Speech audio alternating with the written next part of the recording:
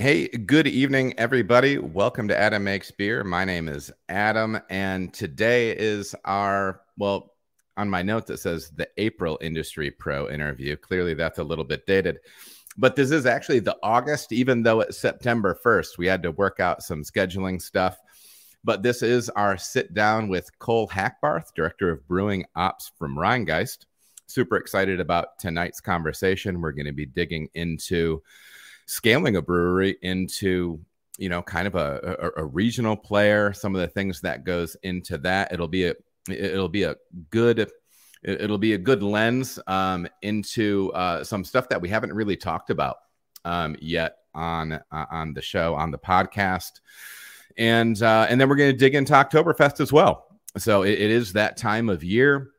Those beautiful amber color lagers are starting to fly around, maybe even some paler ones. So we'll be digging into that style. But before we get into that, I'd like to mention our wonderful sponsor, Blickman Engineering. Blickman Engineering has been the pioneer of nano brewing, and they have helped hundreds of successful breweries achieve their dreams since they started with one barrel systems in 2006. Now offering a full suite of brew houses up to 15 barrels skidded and insulated, matching cellaring equipment, keg washers, grain mills, and more, sized specifically for the nano brewer. Blickman Pro brewing systems are competitively priced without sacrificing quality, and the simple design and factory direct support from our brewing experts gets you up and running faster than anything else on the market. When you're ready to go pro or just kicking the tires, be sure to reach out to them for expert advice and a partner to help you through it all. Turn your dreams into a reality by reaching out to Phil, Tom, or Josh at probrewing@blickmanengineering.com. Again, that's probrewing@blickmanengineering.com. Blickman Engineering Pro Brewing is proud to be the equipment sponsor for this channel and is committed to helping every brewer, no matter where they are in their journey. So Cole, man, welcome to the show. Good to talk to you. Yeah, thanks for having me, Adam. Yeah, so as I mentioned before, you are Director of Brewing Ops at Rhinegeist. And how long have you been with the company? Almost 9 years. 9 years now. Man, that flies. I don't have to tell you that flies by. No, it flies by, yeah. You guys hired a guy that was working for me. I was brewing up in Michigan at the time, and I had a guy that was looking for some other opportunities, and he said, "Yeah, I'm talking to someplace in Cincinnati." And so he was early on, I believe, getting down there. I think, were you guys running a 15-barrel brew house at the time? It was a 20. A 20. That we scaled into a 40 with some high gravity and an oversized mash lauter ton. Sure. Yeah. Sure. So yeah, he was in on early days, and a lot has definitely happened since then. So let's jump into a little bit of your path into the brewing industry. How did you end up getting into the field, Cole? So it goes all the way back to college. I was a psych major at Oregon State because when you graduate high school, you go to college. Sure. Psychology sounded interesting. It wasn't. Fortunately, I got a campus job, and one of the dudes I was working with was in the fermentation science program, which is part of the food science department out there. And so when I started talking to him and I learned that you could get a bachelor's degree in brewing and actually make a career, like a legitimate job out of it. I'd done some home brewing, and growing up in the Pacific Northwest, I was well aware of craft beer by that time, but it had never really clicked that you could do it for a living. Sure. So I immediately abandoned psychology, joined the food science department, and started studying all things beer, wine, cheese, fermented, stuff. And then, from there, just kind of jumped into craft beer. Started my career formally at Full Sail Brewing, which is out in Hood River, Oregon.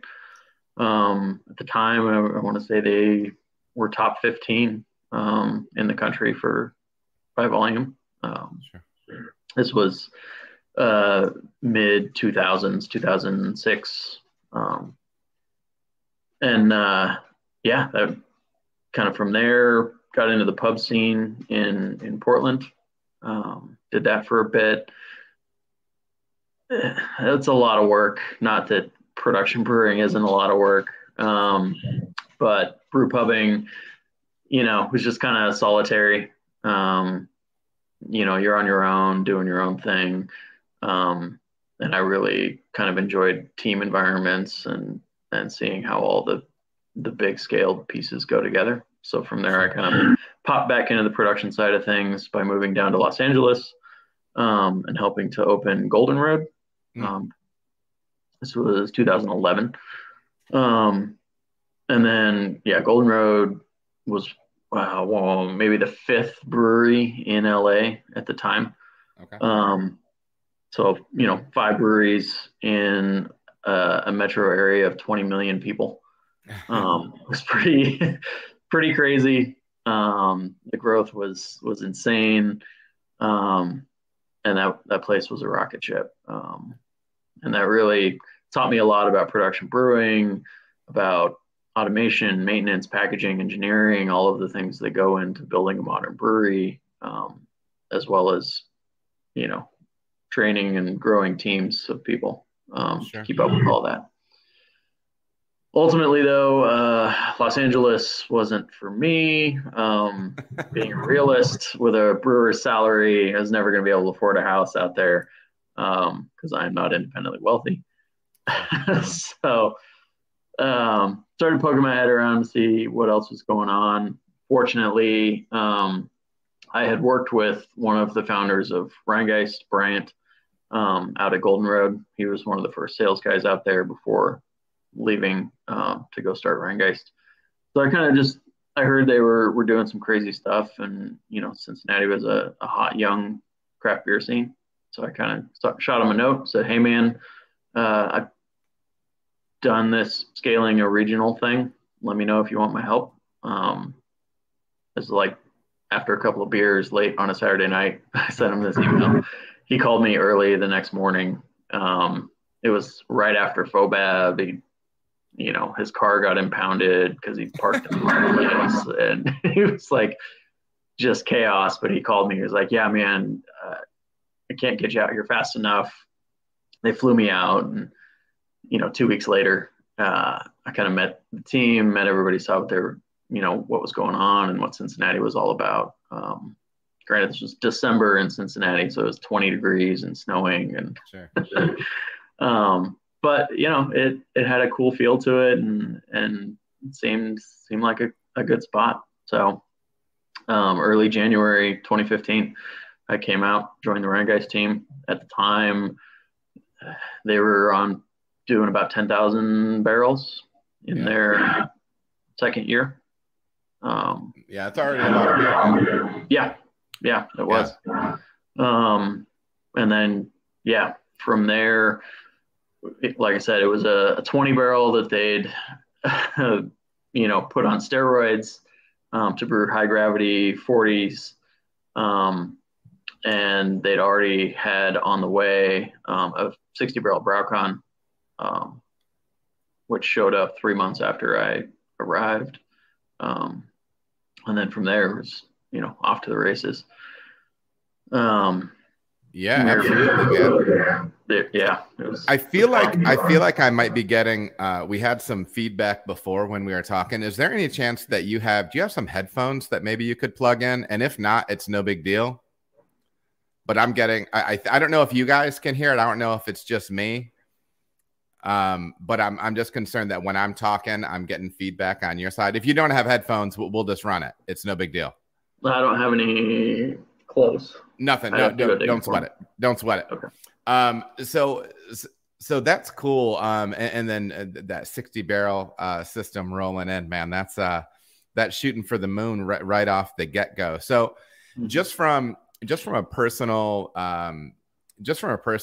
experience being in the industry, I use the term, Simon Sinek does a lot of leadership talk stuff, and he talks about, what's the thing that when you walk out the door at the end of the day, you said, I would have done that for free.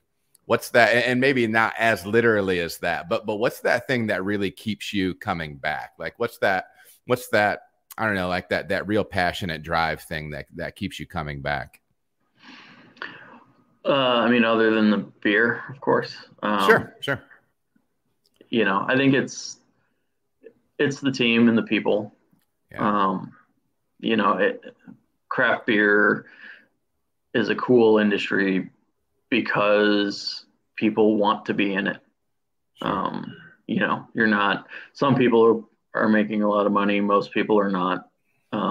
Most people are in it because they're passionate about beer and they love craft beer, and they're just happy to be doing it for a living. So it makes it a really fun environment to be in, and really cool people to work with because they're not driven by money or fame and fortune. It's just a shared passion for the craft. Yeah, and I kind of thought, like, listening to you talk before, it is interesting because so this was my first week at Sonder, and this is the first time they have a team of 6-7 people in the brewery, and so this is the first time I have that number of people to be working with. And it's one of the interesting things is I walked in and the culture was awesome, man. Everybody is working really hard together. They're picking up the slack for each other. And that's that thing that's great, man. It's going in, having that high morale, have people wanting to learn, wanting to grow. That it is the most rewarding thing. And yeah, the beer side is great. You know what I mean? That's that. But at this point in my career, that's almost the cherry on top. It's actually it's that, and not to sound hokey, but it really is those interactions with people. That is where it's at. So no, man, that's cool. So yeah, we kind of started getting into the story here of Rhinegeist kind of hitting and then going big really, really fast. I remember when I got in, I mean, I think a lot of people felt like that was going to happen. You know what I mean? They built my first place was a 15-barrel brewery, tons of fermentation space, a huge bottling line at the time because it was bottles back then. And you're gonna put bottles in Michigan. In Michigan, you're gonna put bottles in Meyer, and you're gonna take over the world and become the next founders, right? Yep. But I think a lot of people ended up overbuying. You know what I mean? After getting some years under my belt, I started walking into breweries that were just starting up and saying, "Oh no, you spent so much money on stuff that you may never need, period." Or at least won't need for a long time. You know what I mean? And it puts a lot of people behind the eight ball. It's a tricky thing to blow something like that up. Can you speak to that a little bit about that path of creating a regional brewery? Obviously, it's making a lot of beer, and there's going to be a lot of people doing it. But what are maybe some of the things that people don't understand from the outside, looking into something like that? Yeah, I mean, there's so many things. And, creating a regional brewery and then creating Rhinegeist, two different things. Sure. Going from 0 to 100,000 barrels a year in 5 years is insanity. It was lightning in a bottle. There's building and scaling a brewery, and then there's that. Sure. But I think a big part of why we were successful was knowing what's coming and being prepared for the future. A lot of people, when they start breweries, obviously they're in it for the long haul, right? So you're not necessarily building a brewery and then getting out and then starting another one and then getting out. You don't get a ton of reps on a brewery startup usually.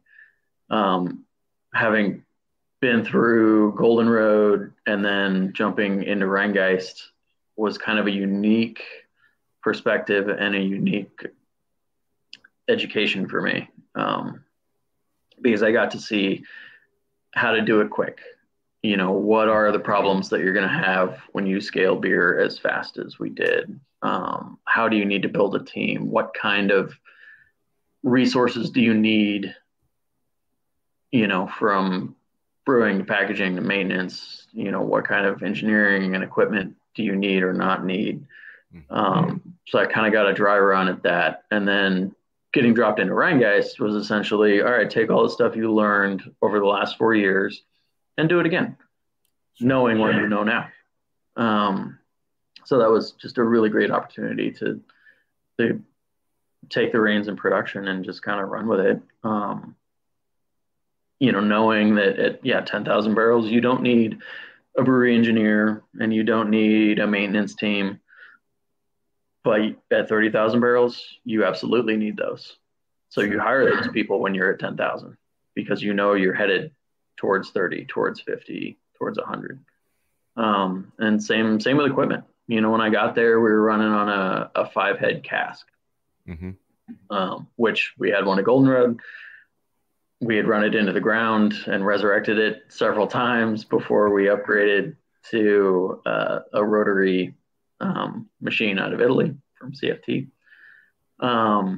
So when I got to Rhinegeist and they were like, oh yeah, we did the math on this, it'll get us to 30,000 barrels and, we're good. Don't worry about packaging. I laughed and I was like, yeah, this thing's going to be dead in 6 months. We need to fast track a high-speed rotary. This just isn't going to make it. And yeah, sure enough, that summer, we were running the thing around the clock and it was on life support the whole time. And I called my buddy at CFT and was like, hey man, can I jump the line? Get me whatever machine you can as fast as possible. And, let's fast track that thing out here. So, it's kind of knowing those kinds of things and being prepared for it. Scaling recipes is a big thing. When you go from at Golden Road, it was a 2-vessel, 15-barrel Premier up to a fully automated 4-vessel, 50-barrel Braucon. And then we jumped in at Rhinegeist. It was a JV 20-barrel and then a 60-barrel Braucon. It took one batch and we were fully scaled. Truth was flavor matched and we were off to the races. So it's just having that experience and essentially I got the cheat codes when I walked into Rhinegeist. I already had them. And then from there, it's just building teams and, leading people and making sure your team feels valued. It isn't just about the growth. It isn't just about making money. It's about, quality and consistency and maintaining the passion and the craft and the reason we're all here. Sure. We talk about that a lot here where it's like, ultimately like all of this stuff is it's about developing your people. You know what I mean? And it goes beyond just like, it can't just be your words. You know what I mean? Like you actually have to show people, right? Like I can tell you, hey, Cole, I value you. But if I'm not showing you that I'm valuing you, those words become cheap pretty quick, right? And people sniff that stuff out. Just a quick note, Core Glitch in the chat loves crumb cake. So tip of the hat for that. Nice, thank you. But yeah. And coming back this winter, there's going to be a little splash of it. So keep an eye. Beautiful. Can you give us just kind of a quick overhead view of what that beer is?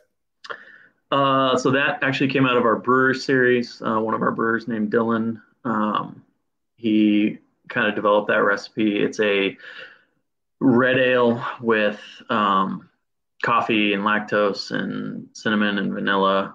It's just kind of a winter holiday in a glass and just kind of rich and warm and smooth and delicious. Yeah, awesome.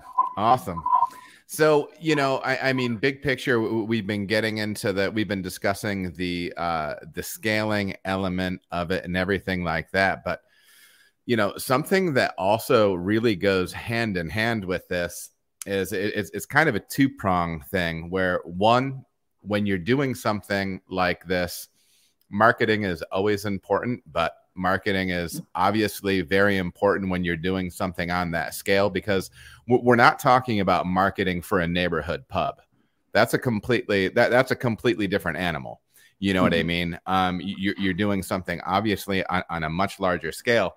And then there's a twin element to it where I'm going to tell a little story about my cousin. And I love her. We'll get that out of the way first. But I remember when we were young and we were like college age or something. And she used to be into Dave Matthews. It was the 90s. You know what I mean? You're into Dave Matthews. Yeah. So, but she liked Dave before he got popular. And so the next summer when I went back out, she didn't like Dave Matthews anymore because he was a sellout. And all that means is that he was successful. I don't. Can you talk to that marketing element and sometimes what I think is a strange offshoot or a strange happening in our industry? I know there's been some people because obviously Founders is huge, and as Founders was scaling, there would be. And they might be a little bit more on the beer nerdy side of the spectrum. You know what I mean? Like maybe a very small percentage of the folks out there. But some people don't like when their local brewery gets big. You know what I mean? It's almost like this Dave Matthews effect, right? Where you're like, listen, and it's weird because it's almost like people love the concept of local so much. But the flip side of it is they'll say, well, I want you to be successful, but not too successful, right? Whatever too successful means to them. Yeah, whatever that is. Yeah. Can you dip into that at all? Whether that be, the marketing end of it, kind of the maybe a small minority of people that sometimes don't like when breweries get big. Do you have any thoughts on that? That you want to share? I've got some thoughts. Yeah, I've made craft beer a career. I've got plenty of thoughts. This could be one that we gloss over too. So, yeah. No, I mean, it's your analogy to music is the one I always go to. It's a very similar feel from the fan side. Everybody's got their small local band that they saw back when before they were big, and oh, you think they're good now? You should have heard them in this, 100-person venue back in 2001. Craft beer is the same way. Everybody loves their local pub, as they should. It's pubs forever have been the place where a community gets together, and there's nothing more local than a bar and a craft brewery. So it's, I understand that passion and the people want to take ownership of the thing they're excited about.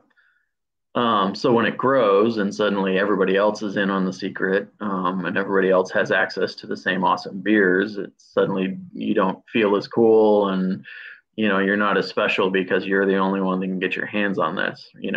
Sure. You can just look at any of the alcohol secondary markets, be it craft beer or bourbon or whatever. There's a flourishing market of people just getting hard to find beers and shipping them across the country because, well, I can't get it, so I want to try it, right? I gotta check in on Untappd and say I've had it, right? That whole thing. And yeah, you see a lot of hype breweries. They're great. The nerds love them when they're small and they can do no wrong. And then they grow and they scale and they become regional brewers. And then people are like, oh, they sold out. And oh, the beer's not as good and blah, blah, blah. Sometimes that's true. Well, sometimes the reality is sometimes it's when you start getting bigger, you can actually make the beer you want to be making. Your quality control is better. You get access to all these different things. That's one of my experiences right now with this past week at Sonder. It's wild. Chase has a background from New Glarus. He spent a ton of time at New Glarus, and they make a ton of beer. And so to see the stuff that he's implemented in that brewery there, me coming from primarily a pub side, you walk into that and you're like, oh man, dude, I can do things so many different ways. I can be more efficient. I can be cleaner. I can be sterile. You know, like things like that actually start to come into play. And so sometimes that's the ironic thing where, you know, a lot of times, I mean, it's at least possible as places grow, they're probably making the beer they actually want to be making, and potentially it's a technically better beer than it was before, you know? Yeah. So, and quality means two different things depending on your size. When you're a tiny little brewery and you never brew the same thing twice and you make whatever you want, quality is just making delicious beer every time. Yes. When you're a regional brewery and you've got flagships, quality is consistency. Yeah. It's about making the same beer the same every single time. And it's as good every single time, no matter who has it, wherever they have it.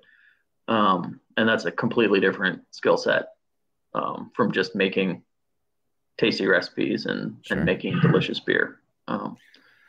Especially when you're not the only one brewing it, you've got a team of, 15 doing it, and all 15 of them need to, be aligned and have the same training to make the same beer. And it's a totally different game. But that's, I think,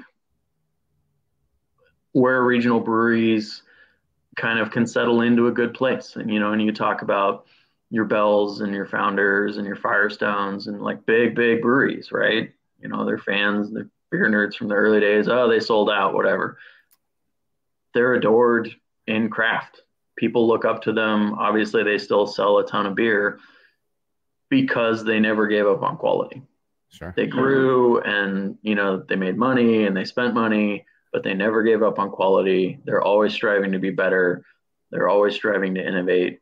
And so after you fall out of fandom with the nerds and then you get big, but then you kind of get into this new zone where you just become the go-to beer. Sure. Right. And that's kind of, where we see Truth is these days. Our flagship IPA, it's everywhere. And, you're looking at, 20, 30 beer taps, a bunch of new breweries you've never heard of, a bunch of weird new styles that you've never heard of. Okay, do I really want to spend $7-8 on something that might be good? Sure. Or do I just want something I know is going to be good? Dude, you're segueing perfectly for me here, because that was kind of the next thing I wanted to get into. We've been referencing Truth, which is your flagship IPA, and correct me if I'm wrong, but I do think that that's kind of been a cornerstone for your brewery. And you are absolutely correct. You cannot walk into a place in the greater Cincinnati area, at the very least. So I only moved down here a few years ago, but anytime you go into a place, there's a Truth handle, man. It's you guys have some intense hands out into the market with that beer, man. It's everywhere. It's everywhere. So can you talk to me a little bit about kind of creating I mean, really, that's a big brand, creating a big brand like that. Kind of what goes into creating a brand like Truth? I mean, there's kind of, it takes the three main pillars of any craft brewery. It's production, marketing, and sales. All three need to be kicking ass and doing their job for it to work. And, it starts in the brew house, quality beer. The recipe isn't, we don't have secret recipes or anything. I've always said, if you can brew Truth better than us, go ahead. Sure.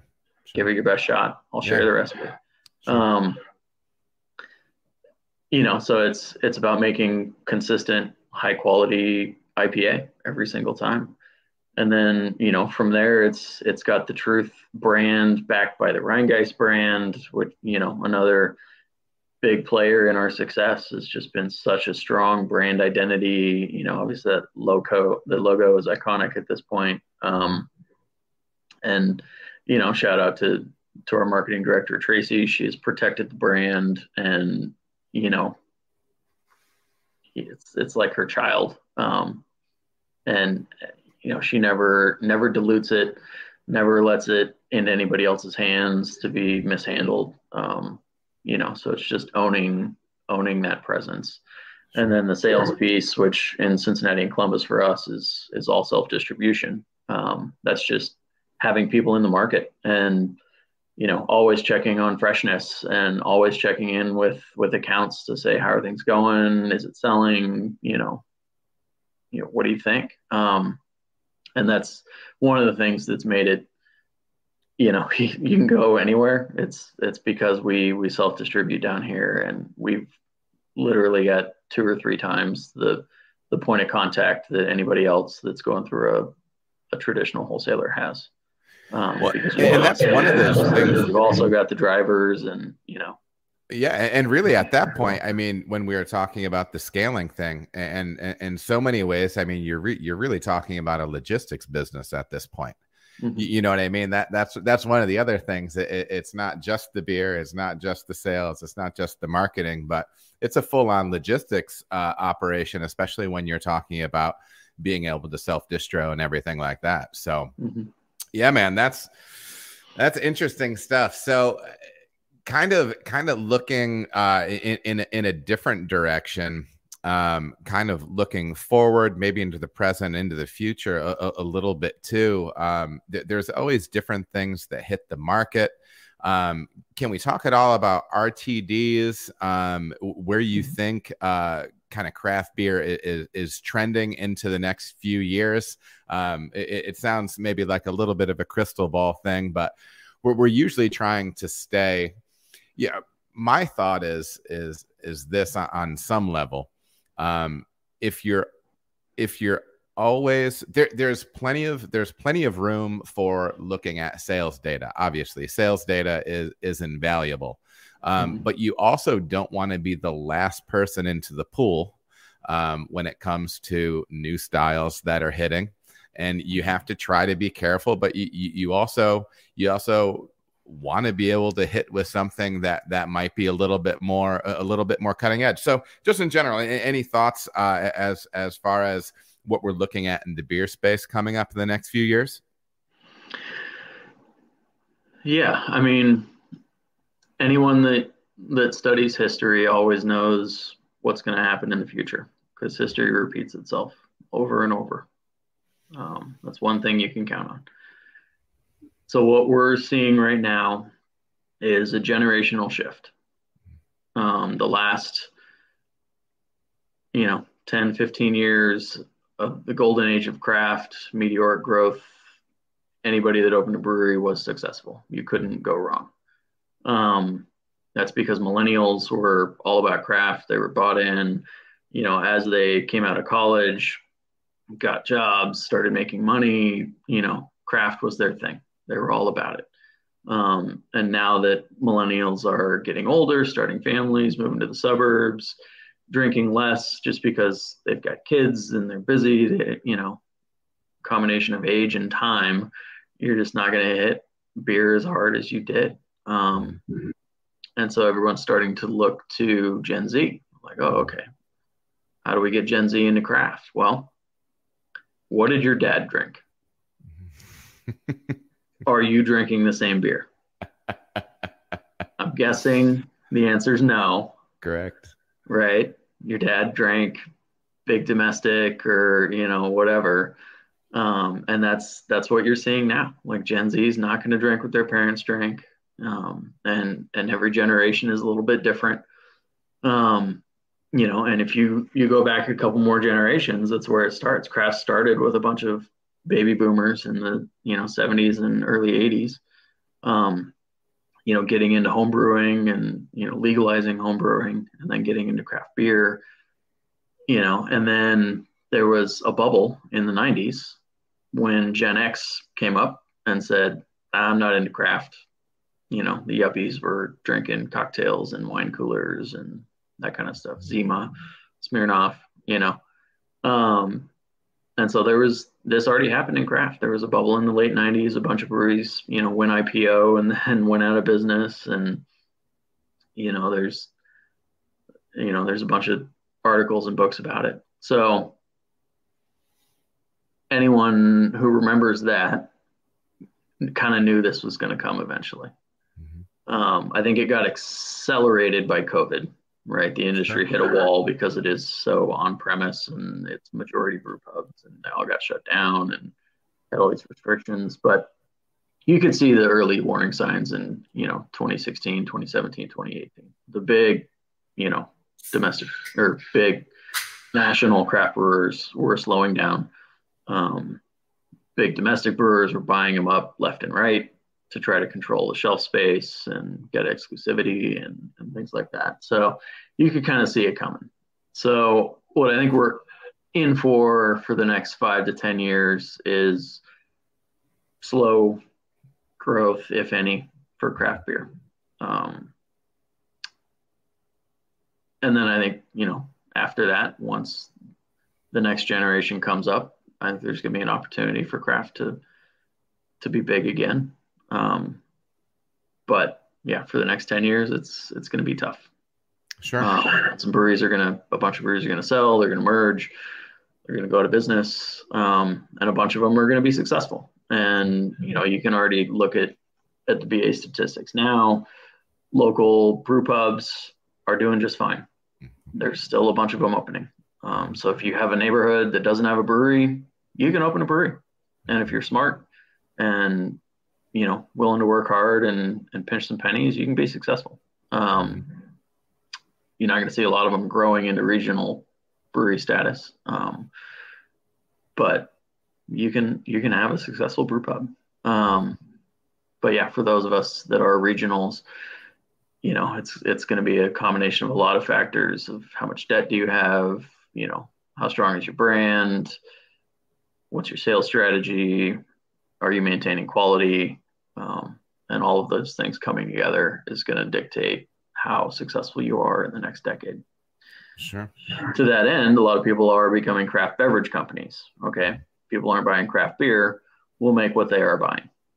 So a lot of people are getting into RTDs, which is ready to drink cocktail, which kind of all that's getting muddied with all of this. There's RTDs versus FMBs versus wine coolers, and there's how they're taxed by the TTB versus how they're communicated at the shelf versus how. And what are those two other beverages that you just mentioned? Wine coolers, wine coolers. We know what those are, right? It's flavored wine, commodity wine. And then FMBs are flavored malt beverages. Sure. So, Zima, Smirnoff Ice, those are classic FMBs. Twisted Tea is an FMB. Most of your seltzers are all FMBs for the most part. And there's some weird rules around technically being an FMB according to TTB versus not. It's a lot of legal stuff, but sure. The short answer is anything malt based or sugar based. And then RTD is anything with spirits. So all of your ready to drink cocktails, margaritas in a can, rum and cokes, Jack and Cokes, all that kind of stuff, prepackaged, ready to drink. Sure. But being spirits based is where the alcohol comes from. That's the key piece of that. And then you have things like High Noon that are blending all those together because it's owned by Gallo, which is the largest winery in the world. It is a spirit based cocktail, but they're calling themselves a seltzer. Yes. Which is an FMB. So sure. I think that's a great example of what perfectly kind of sums up alcoholic beverage right now. It's a lot of blurring categories intentionally to try to capture as many, customers and occasions as you can. All that said, if you're going to get out of craft beer, you need to be ready to spend a lot of money in advertising and marketing, because it's a different consumer. Craft consumers are promiscuous. They'll drink all kinds of stuff. They'll have an IPA one night and a Boulevardier the next, and then a Capsov the following night, right? Yep. Everybody else outside of craft is pretty loyal to their drink, right? I drink Bud Light, and that's it. Or I drink Jack Daniels, and that's it, right? So to get outside of craft beer, you've got to really appeal to that consumer who is already loyal to a giant brand that's constantly pushing themselves on that consumer. So to wrestle them away, you've got to spend a lot of money. Craft consumers are unique in that we've trained them over the last 20 years to look for things and always be looking for the next thing and always wonder, what is this style of beer and what's in this can and who's this new brewery. And so you've got this audience that's always you don't need to advertise to them because they want to know what's next and they're looking for it actively.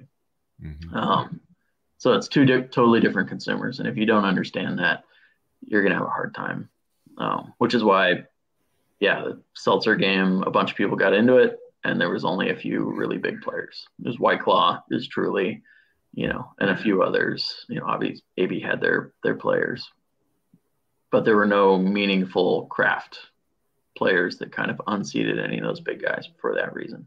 Sure. And the same is going to be with RTD.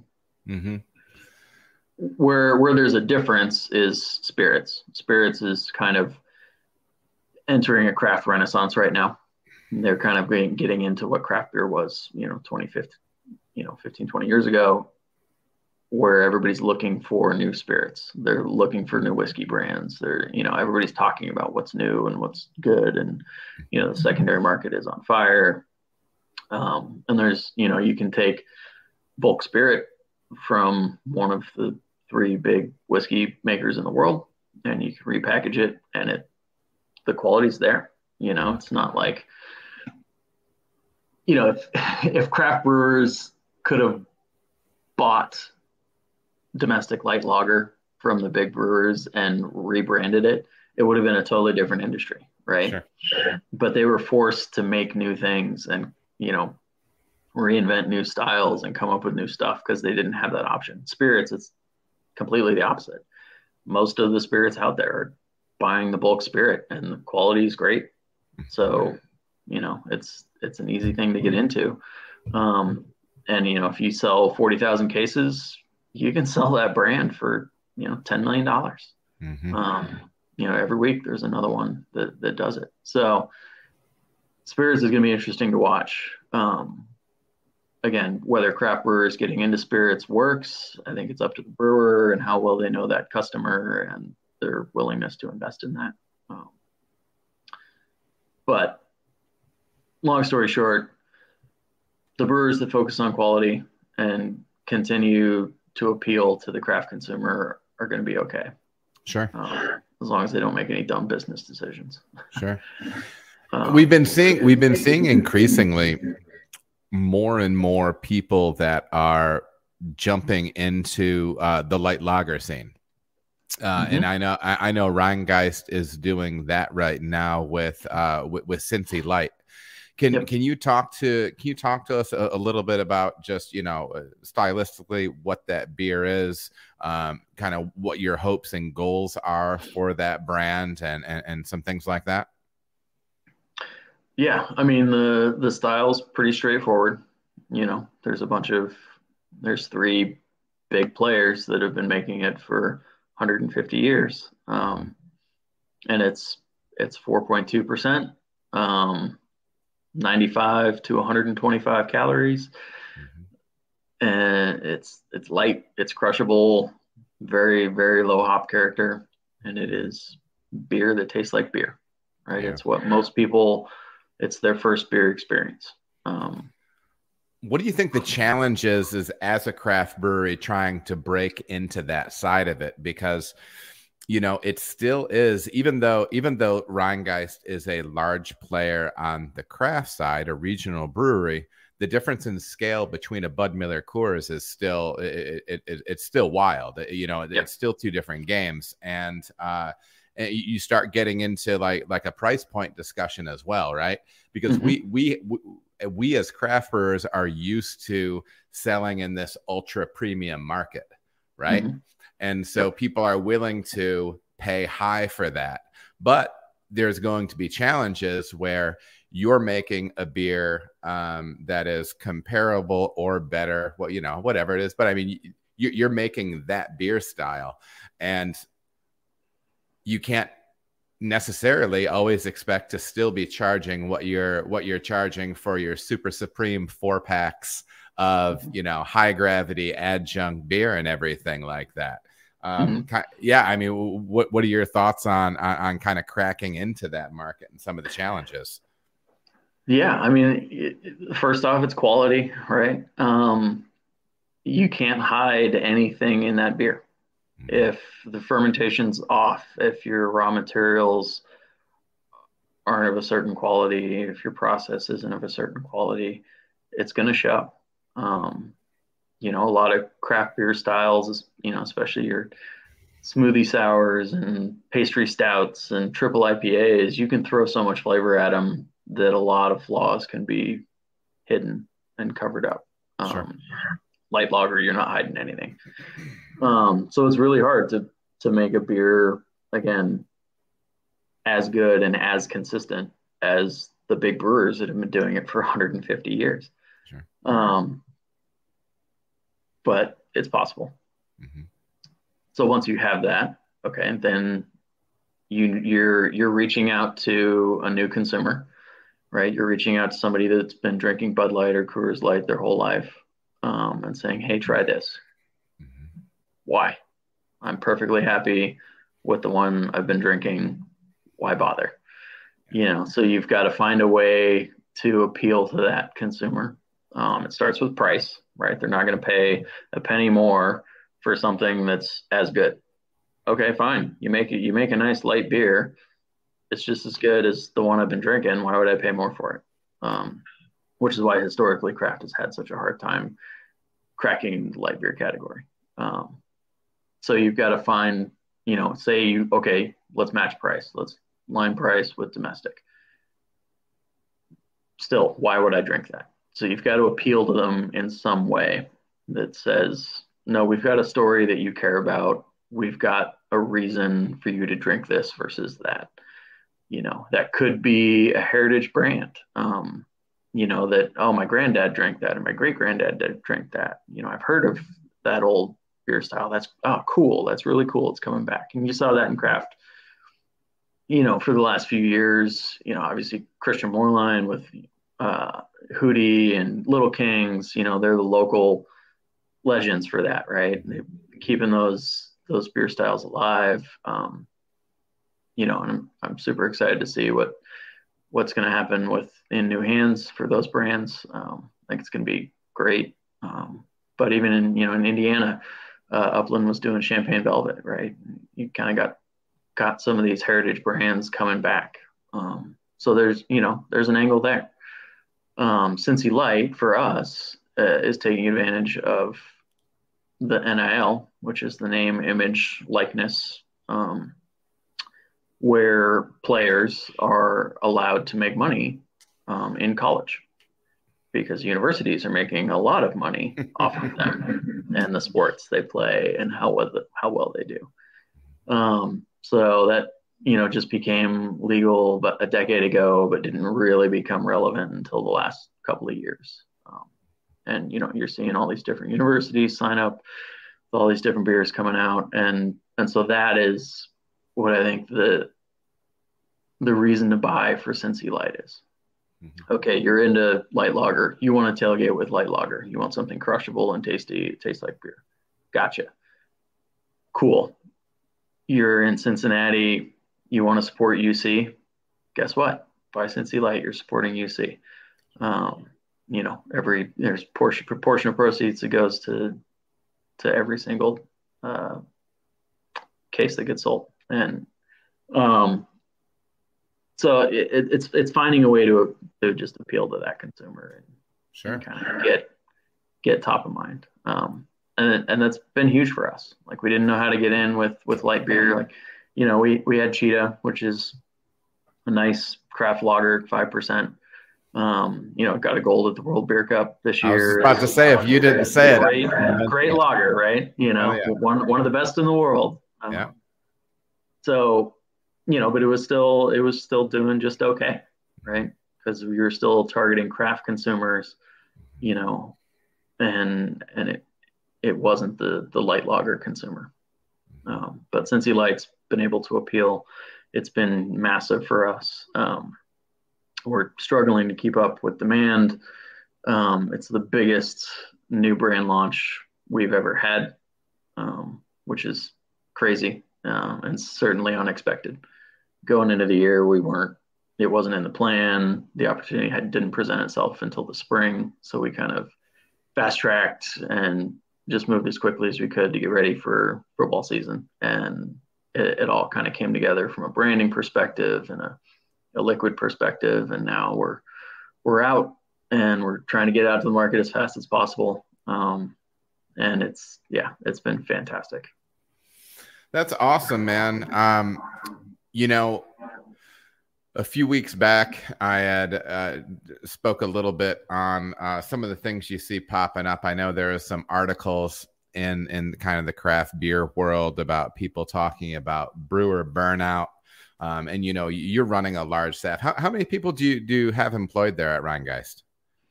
We're about 300, depending on seasonal staff. That's awesome, brother. That's awesome. Mm-hmm. So, and these articles are talking about, brewer burnout. You see people talking, some people online. I mean, there's specific pages on Facebook talking about pay me minimum wage to run your entire brewery. That's the name of one page. There's different things like that, people voicing concerns. I believe it's Creature Comforts, that they have some brewers down there that are trying to unionize. There's some interesting things. And then even just getting into the overall concept, the overarching concept of health within our industry. What do you see some of those big issues are, and what are some of your takes on that?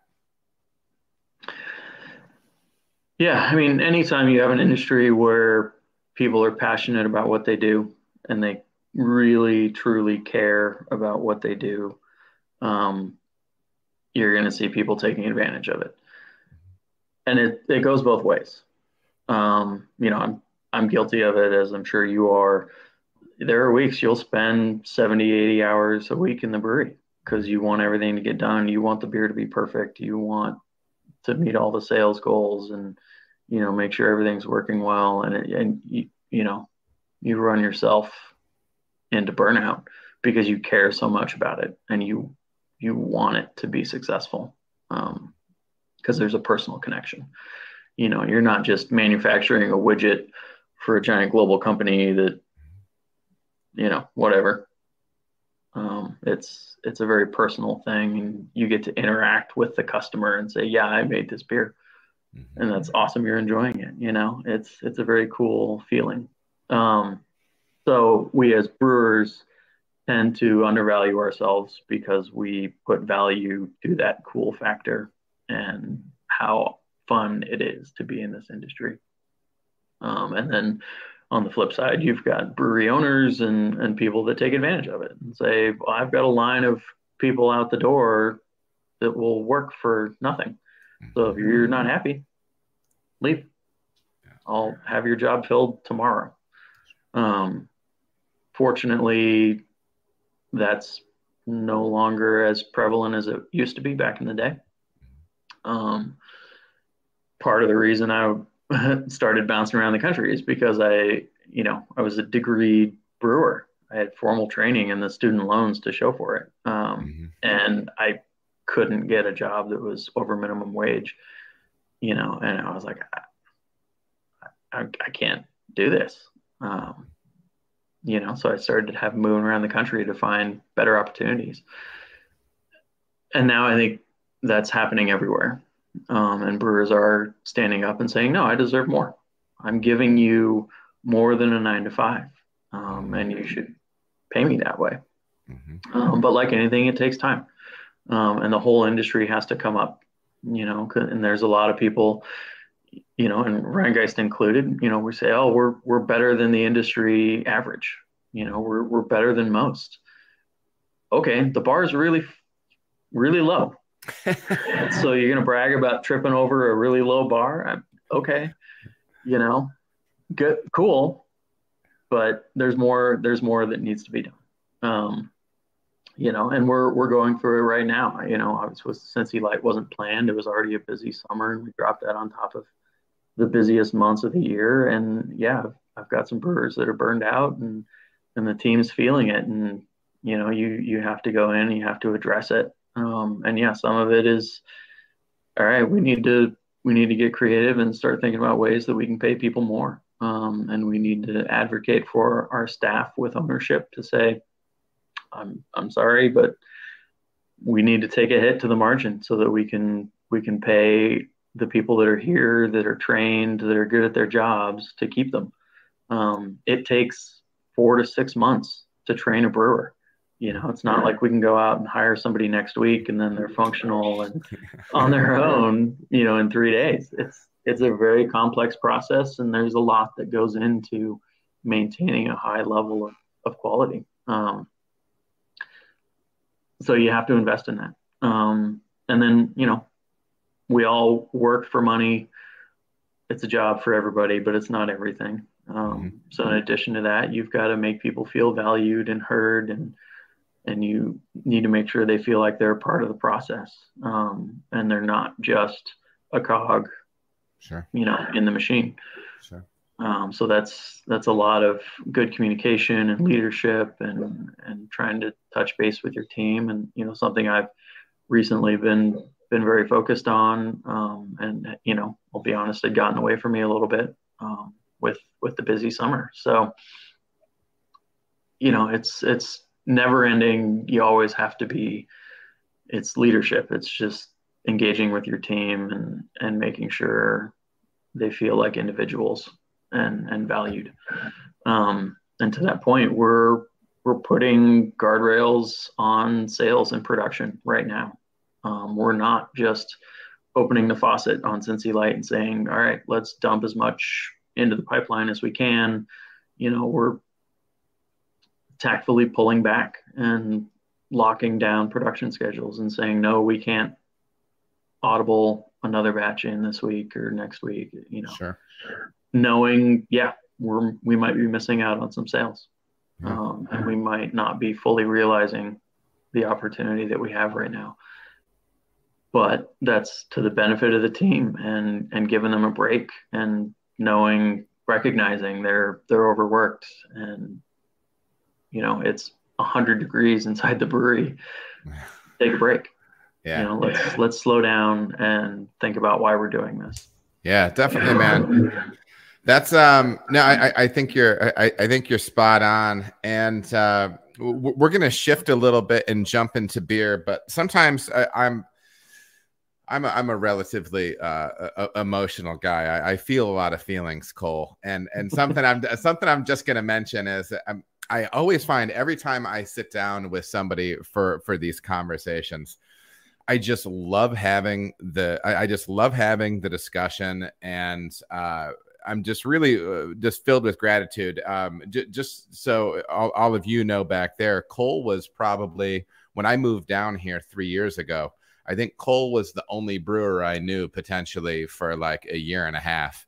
And he's always gone out of his way to for advice, for a sounding board. And he really is somebody that gives back in that regard. So I'm just super thankful. I'm really glad you made the time, and I'm just really enjoying myself so far. So anyways, yeah, man, I appreciate your time. Absolutely. Yeah, man. So let's talk Oktoberfest. I mean, this is the season. The beers have already been out on the shelf. When did October? What is your Oktoberfest brand? Franz. When did Franz hit the store shelves? I want to say it might have actually hit at the end of July. There you go. It's Well, every year Oktoberfest season seems to creep up a little earlier and earlier. but I mean, honestly, if people didn't want to be buying it, it wouldn't be hitting the store shelves at that point. You know what I mean? So it hits and it sells. So kind of diving into the style, there's kind of a two-pronged approach people can make with these fest style beers. They can make a little bit more golden versions or a little bit more amber versions. Can you kind of jump into your goal or vision with what Franz, your Oktoberfest beer, looks like for you? Yeah, so I mean, yeah, in modern brewing, Germany included, there are kind of two versions, right? There's your traditional Oktoberfest, which is really a Märzen served during Oktoberfest. Same style, different time of year. And then there's the fest beer, which is a little bit lighter, a little bit higher ABV. Instead of 5 to 5.5, it's 6 to 6.5. So it's got a little more kick. It's a little easier to go down. It's your party beer, your drinking beer. So those are kind of the two avenues you can go these days and kind of call it an Oktoberfest. With Franz, we went, and this was Jim Matt, our original head brewer. This is his recipe. I'm not going to take credit for any of this other than keeping it alive this long. So this was his brainchild back in, when they first opened in 2013. Obviously, Cincinnati has a huge German heritage. We have the second largest Oktoberfest celebration in the world outside of Munich. So Oktoberfests are huge around here. Most craft brewers do one, and it's like, oh, cool, yeah, Oktoberfest, that's that big German thing, right? It's a totally different thing here in Cincinnati. It is huge. And yeah, people are, licking their lips, waiting for the Oktoberfest season every year. And it never seems to come early enough. So, his vision for that beer was more of a traditional Oktoberfest Märzen style, a little bit darker, kind of like a light amber lager, 5.4% ABV, 20 BU, and that's kind of, traditional hopping, middle for a tradition. We've kind of played around with a few of those noble varieties, but we've always kept it noble. And then just a really nice, complex, but drinkable malt bill. Yeah. A pale ale base, then with healthy doses of Cara Munich, Munich 1, 2, and even a little Vienna, to just kind of get this really complex aroma and flavor profile of pretzel and, bread crust and just kind of smooth, balanced, Yeah, and for all of us that are so used to making all these really, hop forward beers and everything like that. I mean, these are real malt forward. This is the real time to flex those malt muscles. And one of the things I love of what you talked about with those malts that are in there, that range of Munich malt can kind of have, that bread crusty, toasty thing going on. That Vienna, I don't know about you, but sometimes Vienna can be a little bit more, maybe a little bit more into the nutty range. And then you get some of those a little bit of caramel malt in there, and it's just a nice arc of flavor, man. It's awfully nice. So one of my thoughts with a beer like this is kind of the tie-in between finishing gravity on these beers and then how you're balancing that with IBU. So where does this beer finish out for you? Just ballpark even. So we like to keep it below 3. It's usually around 2.8. Yeah.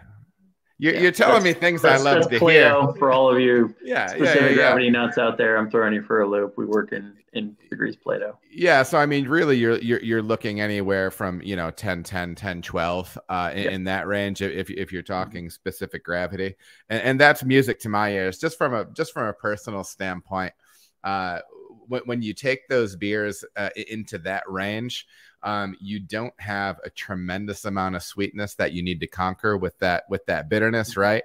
And I think that's the thing we always talk on here. I think that's one of the components to really elevating the drinkability of a beer, right? You don't have a ton of residual sweetness that's kind of bogging your palate down. You don't have to stack additional bitterness on top of it to balance out that sweetness. So you're not pounding the palate with all these things that's going to make a beer harder to drink, right? So yeah, this is all music to my ears. That's my preferred approach with those beers as well.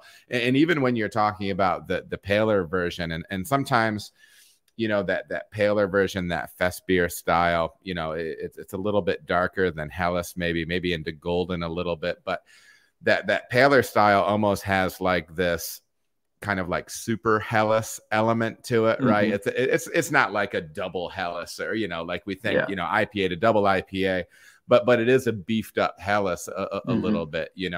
One thing that I'm curious about is when we talked about those 20 BU in Franz, is that all going in, as like a boil hop? Are you reserving anything a little later in the kettle for stuff like that? What's kind of the approach there?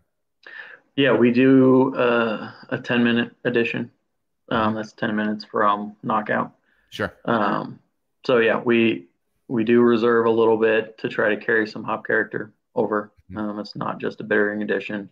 Yeah. While minimal in the grand scheme of craft beer styles, it is still noticeable when you have a little bit of that noble spiciness and kind of hop character come through.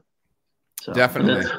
A key thing about our version, which I left out, is that it's actually an ale. Okay. So yeah, we don't have a traditional fest beer or Oktoberfest, because obviously those are lagers. Sure. So in the early days, because they were moving so fast and couldn't make beer fast enough, rather than lager a beer for 2 months and do it the traditional way, they decided to throw the ale yeast at it. And knowing that in the future, we'll do the lager and switch it over, but it was so successful, and now it's become kind of a cult thing every year that we're like, well, people don't want us to mess with it, so we'll keep doing it as an ale. Sure. And we're not trying to fool anybody. It's called out as an ale on the can and everything, right? It's kind of our American craft spin on it. I remember early on, I was making a Kolsch. It was cold fermented, but I mean, I was throwing a British strain at it because that's what I had in house, and I would start it at 60. You know what I mean? And it's one of those things. But I do think it speaks interestingly to, obviously stylistically. If you're really going to dive in on the stylistic side, you would want to throw something lager yeast wise at it. But the flip side is you can make a clean from an ester standpoint, right? Obviously micro too, but you can make a very clean ale, and you end up almost getting into the conversation of what percentage of people are going to know, let alone care, right? And I think sometimes we overemphasize that element of it. And again, if you're coming at it from a stylistic standpoint, that's great. Like there's no issue with that. But yeah, you can definitely turn a beer like that in a clean fashion. One thing that I wanted to ask about, just briefly, because we did talk about the finishing gravity, and as we know that is in so many ways is built into the mash. What kind of mash schedule does a beer like that see? I would kind of assume it's a little bit on the cooler side as opposed to the hotter side. Yeah. Yeah, so we still do single infusion, just like all of our beers. But yeah, it's a little cooler. It's like 148 is Hmm. what we shoot for, whereas most everything else is kind of 152 to 154. Hmm. Um, but with how modified malts are these days, um, the whole like step mashing and decoction and that whole thing really isn't as relevant as it used to be. Um, If you're not pulling under modified malt, I mean, if you're not mhm, using under modified malt, because I mean, we know that domestic stuff that we're sourcing, first of all, is made for enzyme wise, it's made for light lager, right? mhm, So it's completely jacked up on enzyme.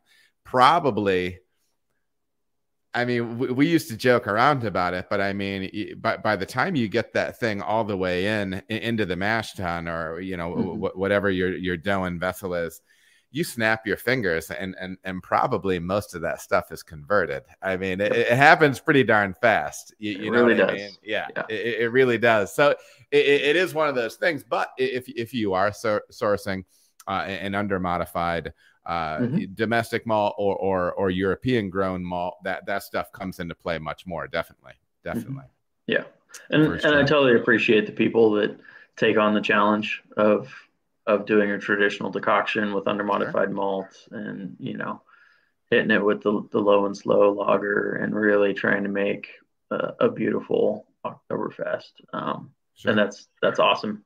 I think it's great when people do that and do it well. sure. Um, but you can also make very, very tasty beer without that. Definitely. And just brewer preference and I think there's a place for everybody with it. Sure. Sure. So I kind of on the finishing side for a beer like this, sometimes what we don't talk about when we're making these beers is some of the stuff on the finishing side. So even just like just from a carbonation standpoint, what do you like to get this thing into the can at for a carb level? So we're pretty standard at we carb to 265. By the time it's in the can, you're at 255 probably. Sure. Sure. Um, it floats a little bit, but yeah, I mean, but that's kind of across the board. We don't necessarily carb too many things outside of that range. Um, just again, when you're at scale and running a packaging line, having individual carb levels for each brand is a process nightmare. Sure. It's Sure. really hard to maintain quality when you're constantly jerking your set points around on your can line as far as Definitely. undercover gassing and head pressure and all that kind of stuff. So yeah, we try to streamline as much as we can with few things falling outside of that. Sure. Well, I have a question that came in from the chat. Jason Spiegel, who is excited for you to be on. He's been commenting on a few things, but he said if you have time, and we can just kind of take a little bit of a broad overview on it potentially. He said if you have time, can you talk about the recipe slash process for Penguin? Penguin Mm. apparently is a blonde stout that you guys do. Can you give Yes. us any thoughts on that beer? Yeah, that was a fun. It was actually a collaboration brew we did with an LA brewery called Three Weavers.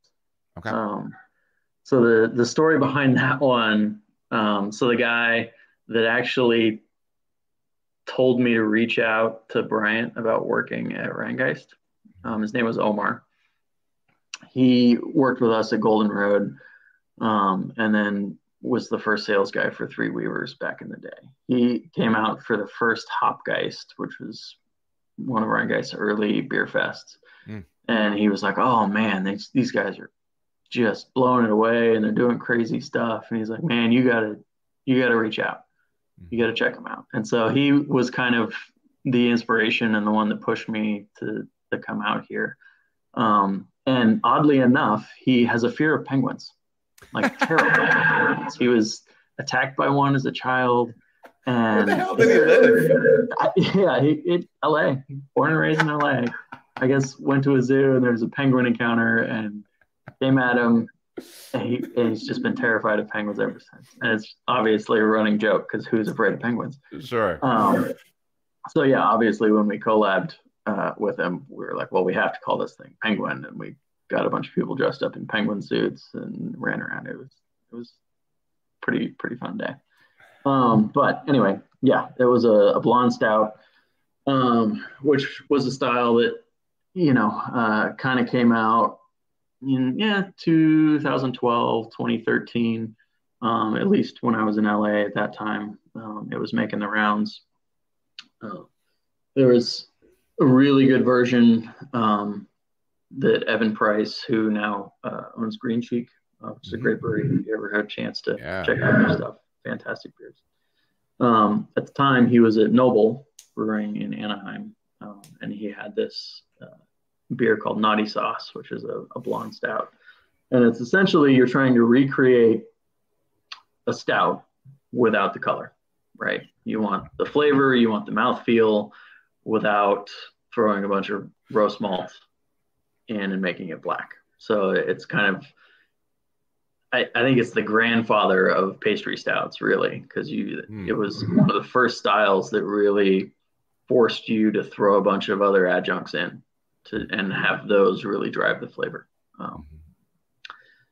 And there was, people were doing it a couple of different ways. Some people, were using roast husk instead of roast malt to kind of get the flavor without as much color pickup. And then a lot of people were just, let's go coffee, and to add that roastiness. And then obviously lactose to carry that kind of creaminess. And yeah, that's just kind of how the style was born. So our take was that it was kind of a coffee and lactose blonde stout. It was great. One of our first partnerships with Deeper Roots as well. Fantastic coffee roaster. It's the house coffee at Rhinegeist. And yeah, so it's kind of an interesting style where you're just trying to trick the brain. What your eye sees is not the flavor and the aroma. Sure. And I know some people have used different adjuncts in that, and I've heard people using anything of like a light hand with something like anise to kind of fill that back. People trying to maybe even incorporate a little oak, because sometimes stout definitely goes obviously into the barrel-aged side as well, right? Mm-hmm. So just anything familiar that you can fold in that's not going to be pushing the color side of it, right? So you can still maintain, it's like that optical, that trick thing going on. I know sometimes people use vanilla. So yeah, that's a fun little thing that some people work with. And thanks, John, for the question. I think right now we're gonna wrap, Cole.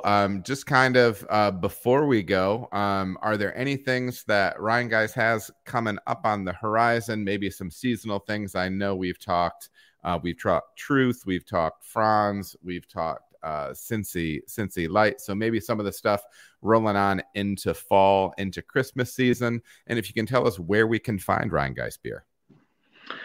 Yeah, I mean, we mentioned crumb cake. That's going to make a little quick return post Franz, and then of course Dad, which is our holiday ale that is not a spiced Christmas ale.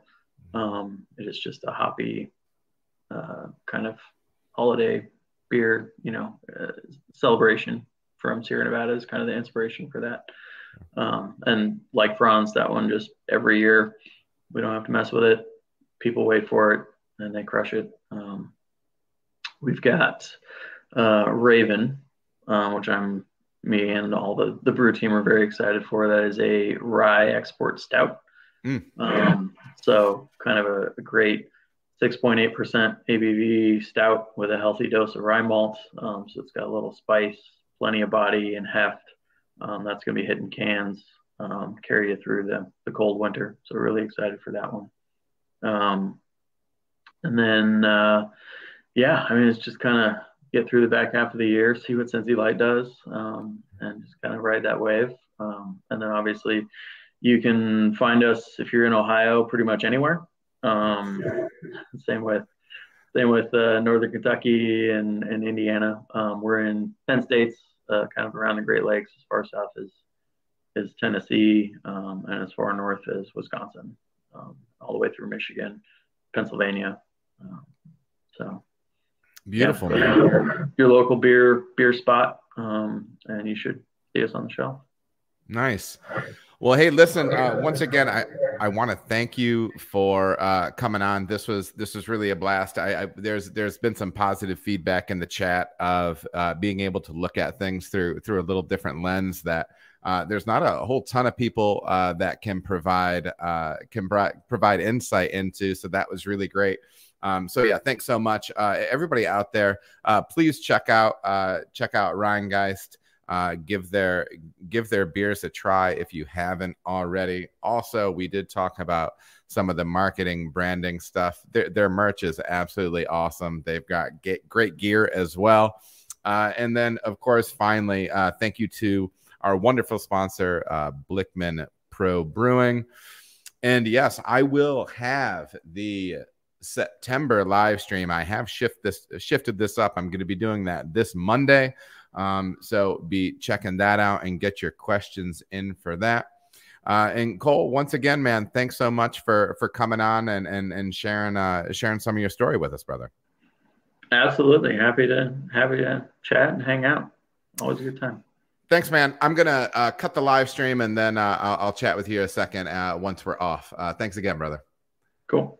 All right. Bye.